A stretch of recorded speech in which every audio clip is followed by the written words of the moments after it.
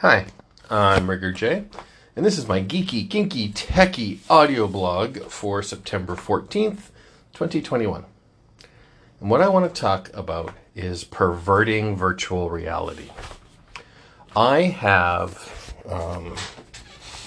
a few things for virtual reality, and I've had a bunch of experiences over the years of playing with it and even doing some programming for it. But I'm going to talk about modern versions right now. I have two main systems.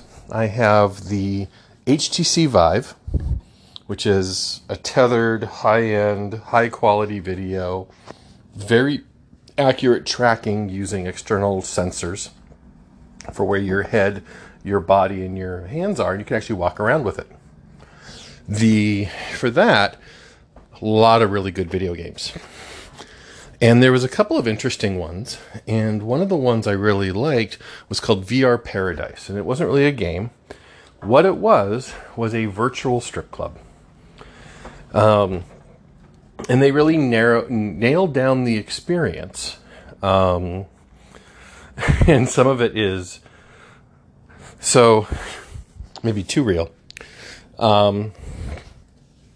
Bunch of different environments, from your classic brass and glass and wood club up to like super science fiction-y looking space. Huge variety of pre-created dancers in the environment. You can do some level of interaction with them, but mostly what you're doing is you're sitting down and the model has been, obviously what's happened is they've taken a dancer and they've motion captured her. And then use the 3D model to then follow those motions. And it's very obvious, it's just following a motion. You can cut through them. It's interesting. It's a neat experience. During COVID, a few of my friends that had never been to a club, it gave them a neat idea. Pardon me. And that was neat, and they're fairly responsive. I had made a suggestion about a feature. They put it in pretty quick. So it was fun. Pardon me. So you do that. I also play a lot of a video game called Beat Saber. Not kinky. It's a kind of a, lightsaber meets Dance Revolution. I've been really enjoying that because it's exercise without thinking that you're exercising. So there's that. The next application I've worked with and device, I got a device called the Oculus Quest 2. And this is a completely self-contained VR experience. It's a headset and two pairs of controllers, and the headset has a bunch of cameras around it, so they track the controllers, so you don't need special lighthouses to detect everything, but that also means it's not as responsive at times and more error prone. But it's completely portable. You can bring it to a friend's house. So one of the things I've done with both the Oculus Quest and the HTC Vive is watching movies. You can just stream your desktop and see a massive desktop, and then you can watch a movie on it, and you get good sound, and it's like watching on a giant IMAX because you make the screen as big as you want. My cats have zoomies and are running around while I'm talking. So that's really cool. And of course, that's really great for porn. Especially the better resolution porn. And the VR porn is interesting.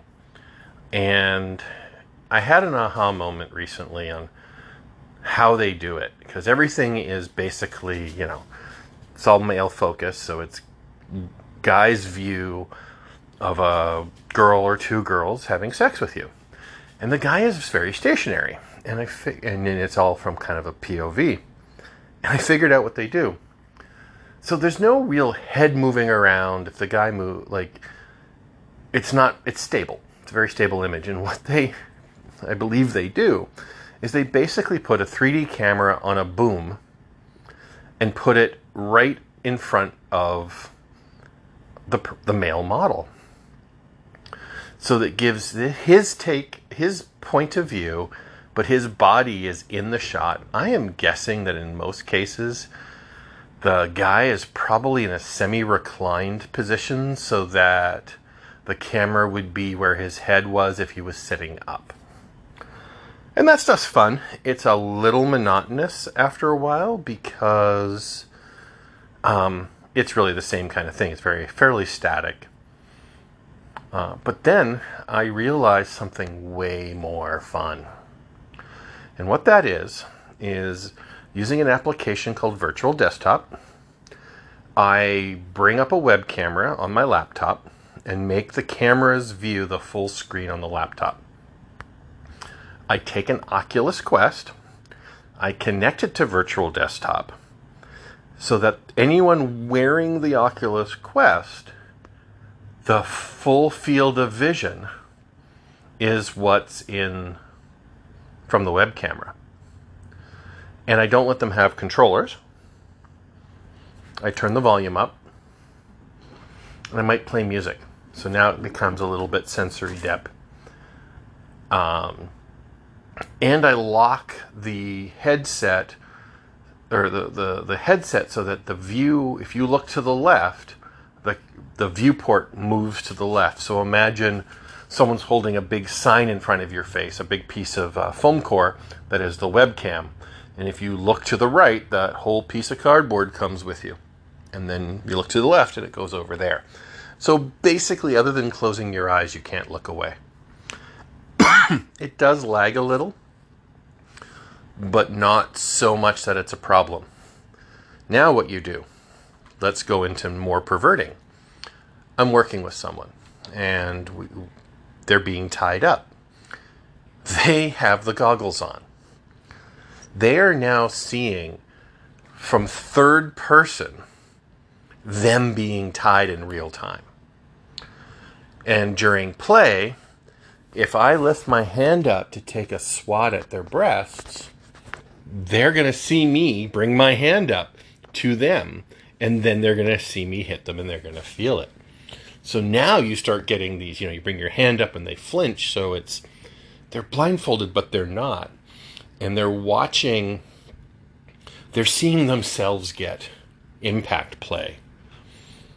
And the two people I've worked with that on found it absolutely amazing to watch. And one of the people I played with, I had tied them up on my couch, legs back, tied over, fully exposed, using a dildo on them. And I brought the webcam down so it is just over their bits. So they're now seeing the porn view of them getting the dildo put in them, fingers, and all sorts of stuff like that.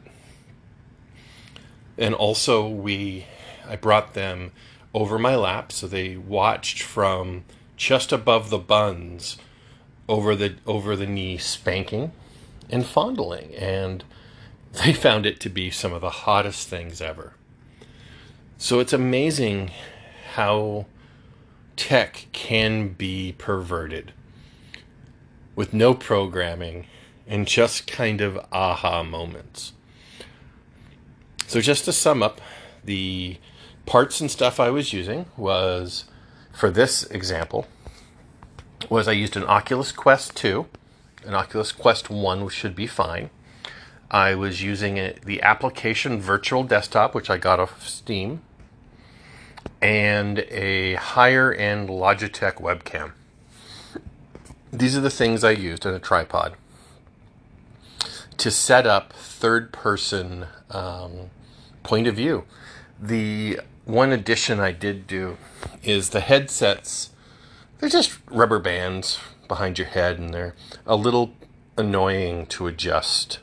So I have bought an aftermarket mechanically adjustable headband, so it stays on the head better, and it's easier to release and adjust if you're switching between people. So yeah, that's the stuff I did. Please feel free to reach out to me. If you go to linktree.com/RiggerJay, you will get my Instagram, my Twitter, my FetLife, and links to this. Feel free to reach out and ask me questions. It was a lot of fun. I'm hoping the next time I do this, I will actually be able to interview someone who I actually use this on. So I hope everyone's staying safe, and till next time.